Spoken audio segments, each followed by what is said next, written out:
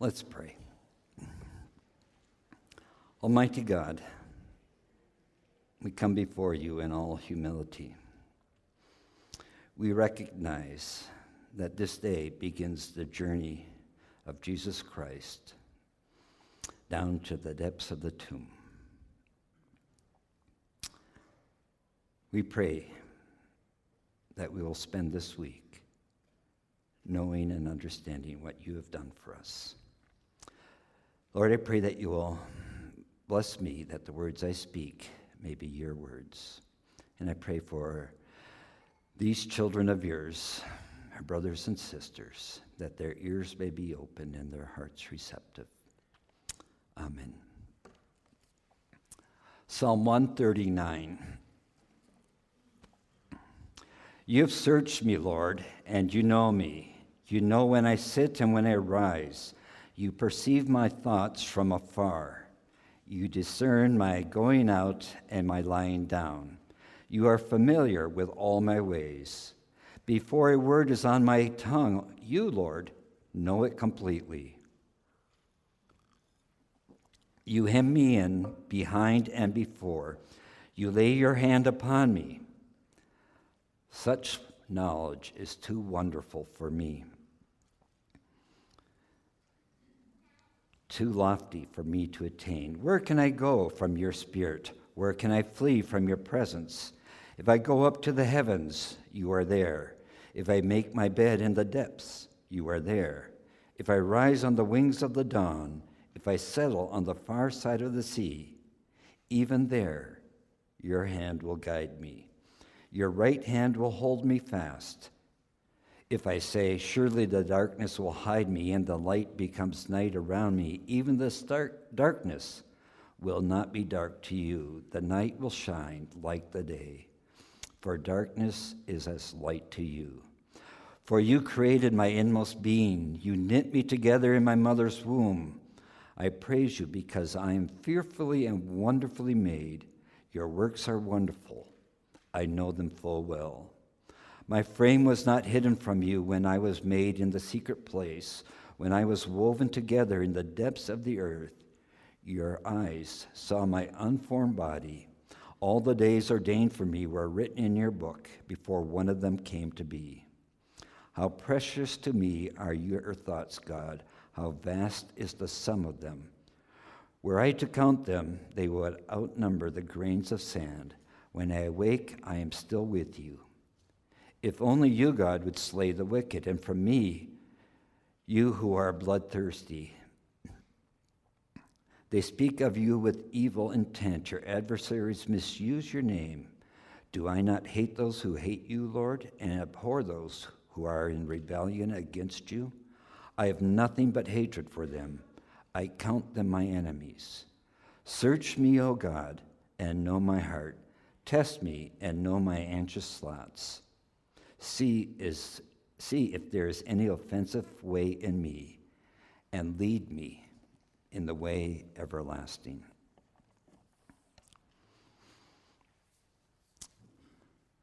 My name is Casper John Michael Geisterfer. It's a long name. I have John Michael because since the 1820s, the firstborn son of every Geisterfer is John Michael. And there's a lot of history in that name, from being farmers to making wine to being doctors, geologists, ministers. Now, Geisterfer is also an interesting name. If you know your German philosophy, Hegel came up with his way of explaining the world. And for Hegel, there was the prime mover, and it was the Geist, or as we would say, spirit. So I am Casper of the Spirit, or for those of you who would like Casper the Friendly Ghost, that works also. So we got John Michael Geisterfer. Now we got Casper. It's a name I hated growing up. Whenever I'd walk home from school, the kids behind me would sing Casper the Friendly Ghost, and it really made me cry. And I didn't like it. In 1984, Leanne and I came back, and we were in Chicago at a gas station, and there was a big banner over the gas pumps, and it said, "Casper is here." So I asked for a discount.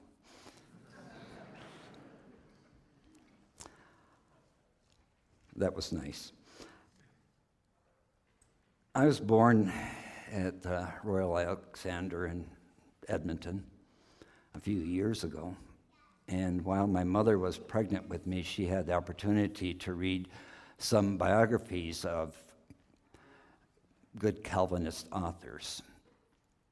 And one was Gaspard de Coligny. He's a French Huguenot, and he led a group of Huguenot refugees from France to Holland so that they would be released from religious persecution.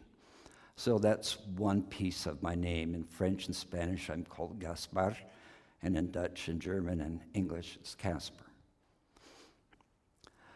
Mom also read the Heidelberg Catechism.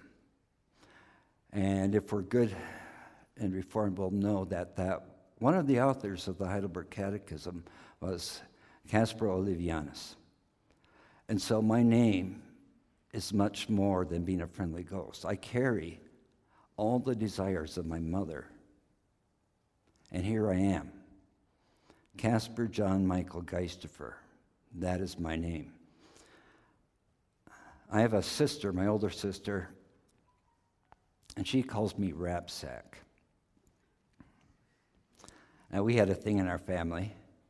When we could go from Ladder to the Okanagan Valley, we would see what kind of games we could play, and Dad once said, "Why don't you all spell your names backwards?" Rapsack, Casper backwards. My younger brother is Wordna, Rapsack. My younger sisters, I have a lot of sisters, called me Tap Tap.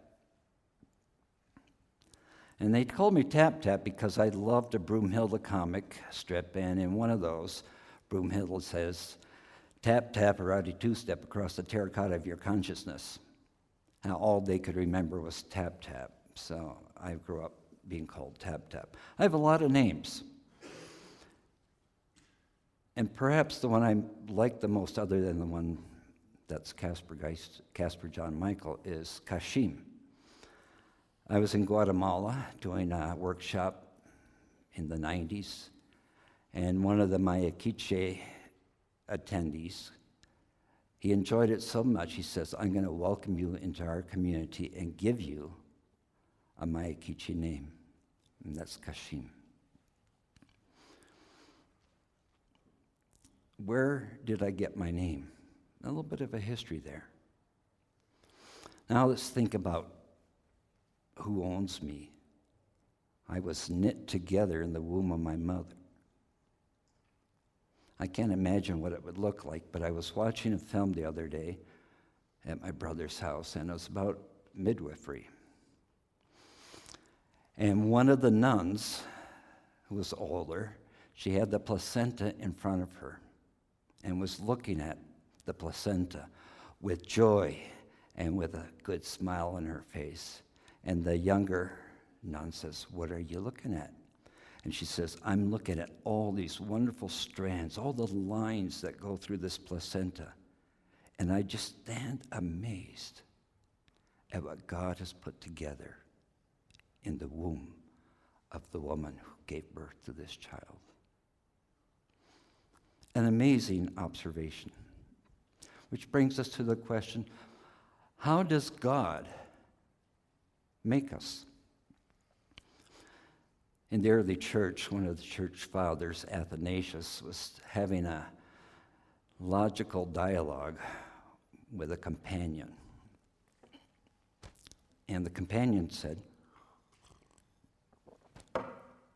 "Athanasius, how does God make the human person?" And Athanasius says, God has 4 ways to make us. Number 1, is dust. And we know the story of Adam, and God gathered together the dust and formed Adam and blew air into his nose and the first human being. Number 2, God can take a bone out of my chest, lay it aside, and around this bone form another person. Number 3, divine conception. And the Holy Spirit came to Mary, and she became pregnant. Dust, bone, holy conception. What would be the 4th? This couple here is having a baby soon, right? How did that baby get there? We all know. Human love. You have a baby, and it came out, but a husband and wife come together, and together God creates another human life. If God is the maker, which we all confess, then who owns us?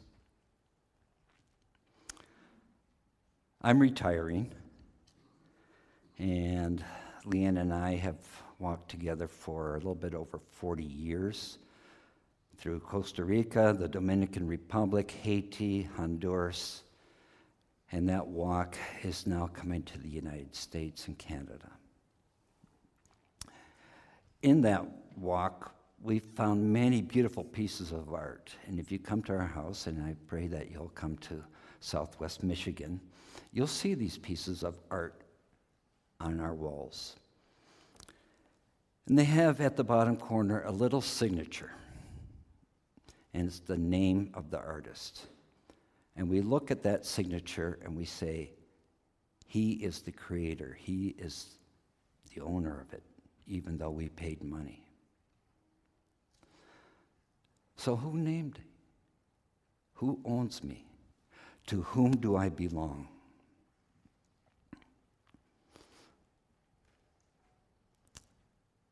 God knit me together in my mother's womb.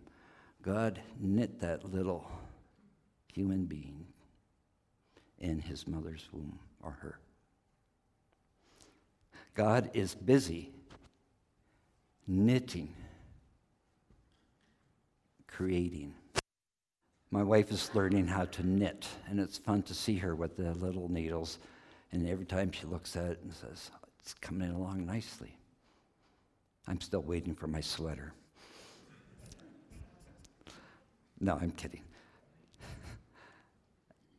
This is how God works. I can't explain that knitting that takes place. I'm sure there's not 2 knitting needles and God's not following a pattern and stuff like that, but God is in that formation. And so I can come together and say, God owns me. Well, what does that mean? If I'm God's son or daughter, what shall I do? My father's a pastor, and I grew up in a parsonage. And it wasn't a fun place to be, and to be perfectly honest with you. It was a very hard place to be. And I would have lived anywhere else but the parsonage. I hated it. And there was no way that I would ever be like my father. But here I am. I'm not like my father because I'm Casper. But I went to college, I went to university, and I went to seminary. And I'm still in the Christian Reformed Church. And I married a beautiful Dutch-American woman. God says, who shall I send? I got a beautiful daughter here. Can I see her for a minute?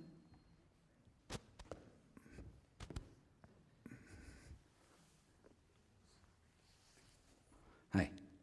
How are you doing?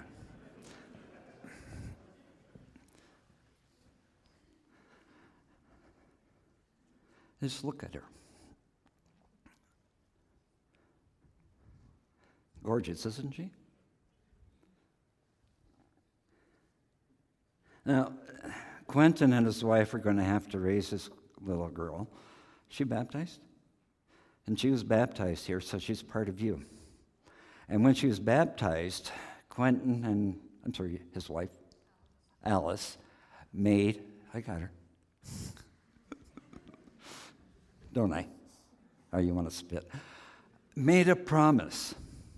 And part of that promise was that this little girl would know Jesus. And you, I hope, made a promise that she would be part of this community and you would help to raise her so that she too would know Jesus. I'll give her back to her mother.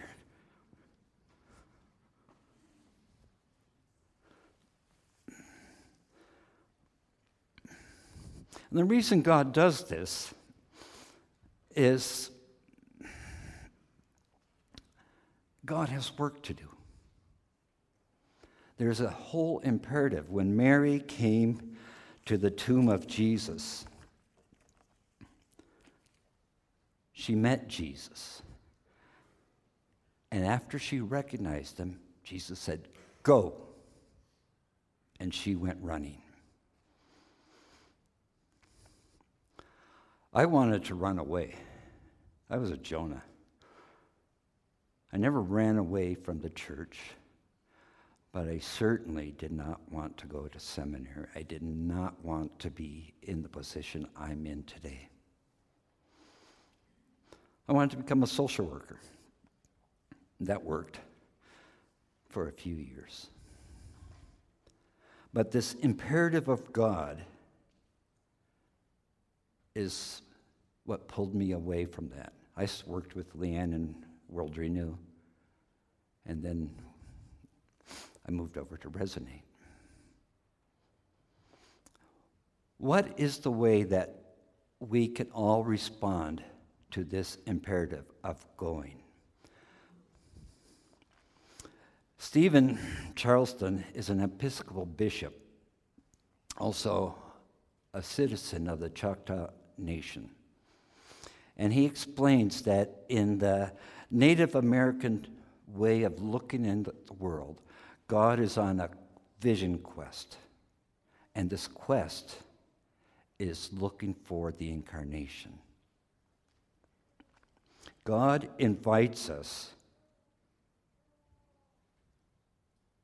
to go to work with him, to be co-workers. How does that happen? We got baptized, we're invited into the community. Listen to how God introduces his son. Jesus is with John the Baptist in the Jordan River and is baptized, and the heavens open up, and we hear, "This is my son, whom I love, and I am pleased with him." Now, when I was baptized in 3rd Edmonton,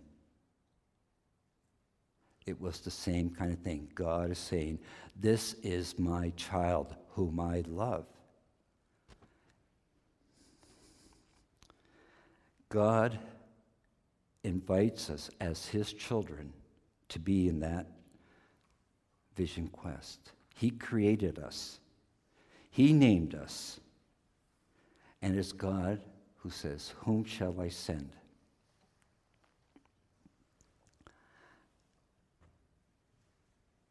We're looking for the incarnation. We're looking for transformation.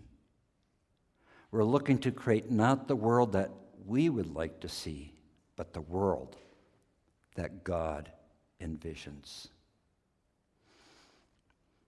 I've told you a bit about my story, but I'd like to introduce you to Mario Luis Matos.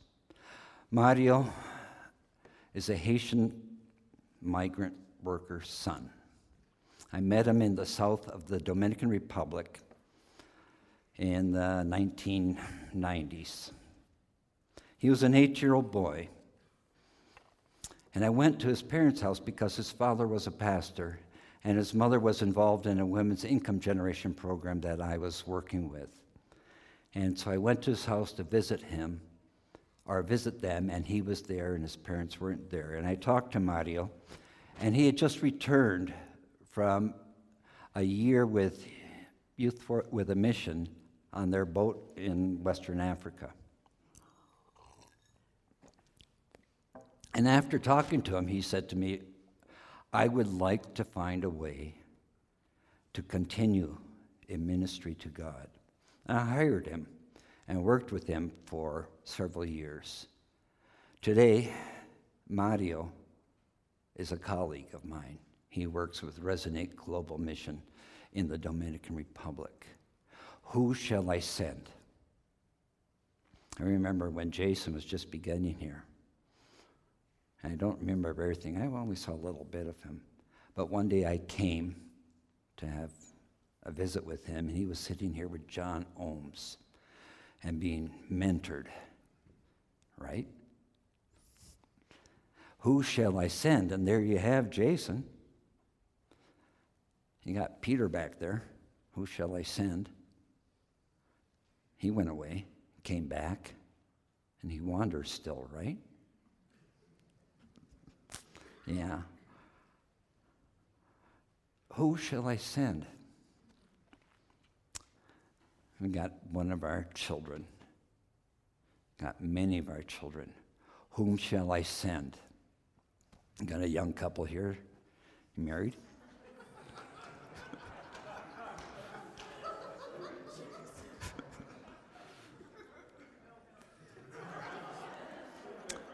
Who shall I send?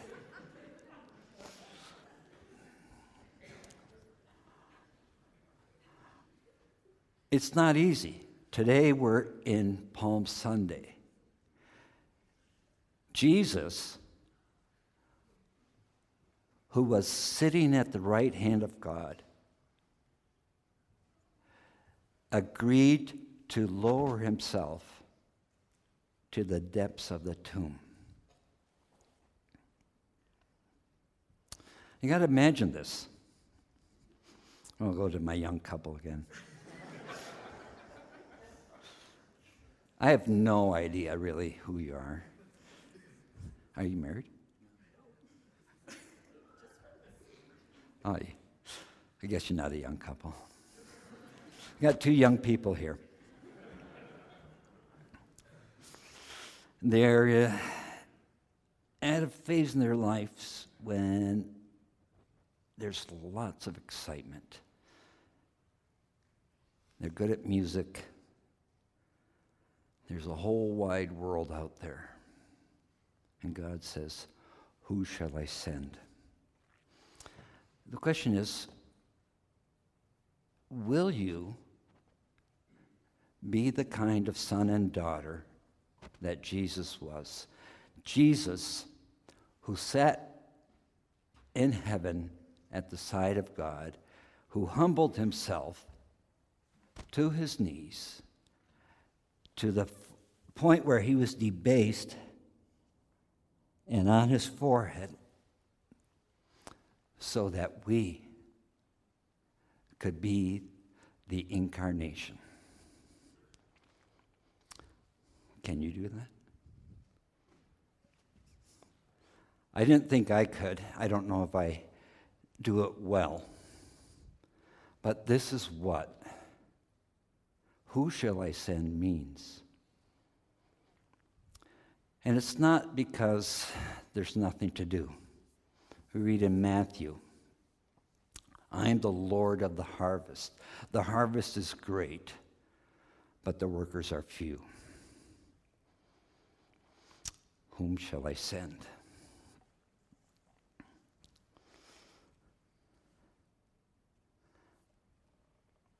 God sends his children. Luke, are you ready? Let's read together the Heidelberg Catechism. Respond, please. What is your greatest comfort in life and death?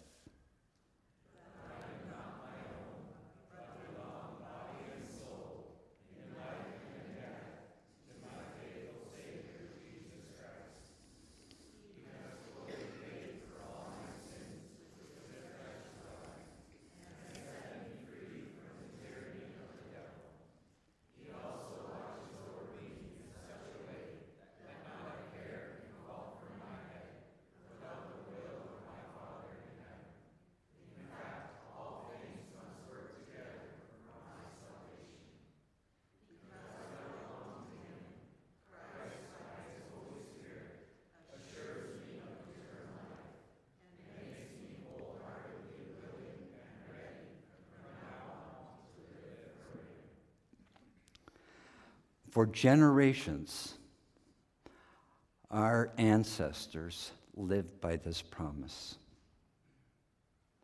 I am not my own. I belong in my entirety to God and Jesus. God says, you are my children. Go. The world is waiting for you. Amen.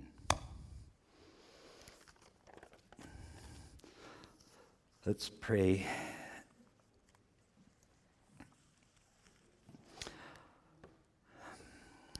God, our Father in heaven,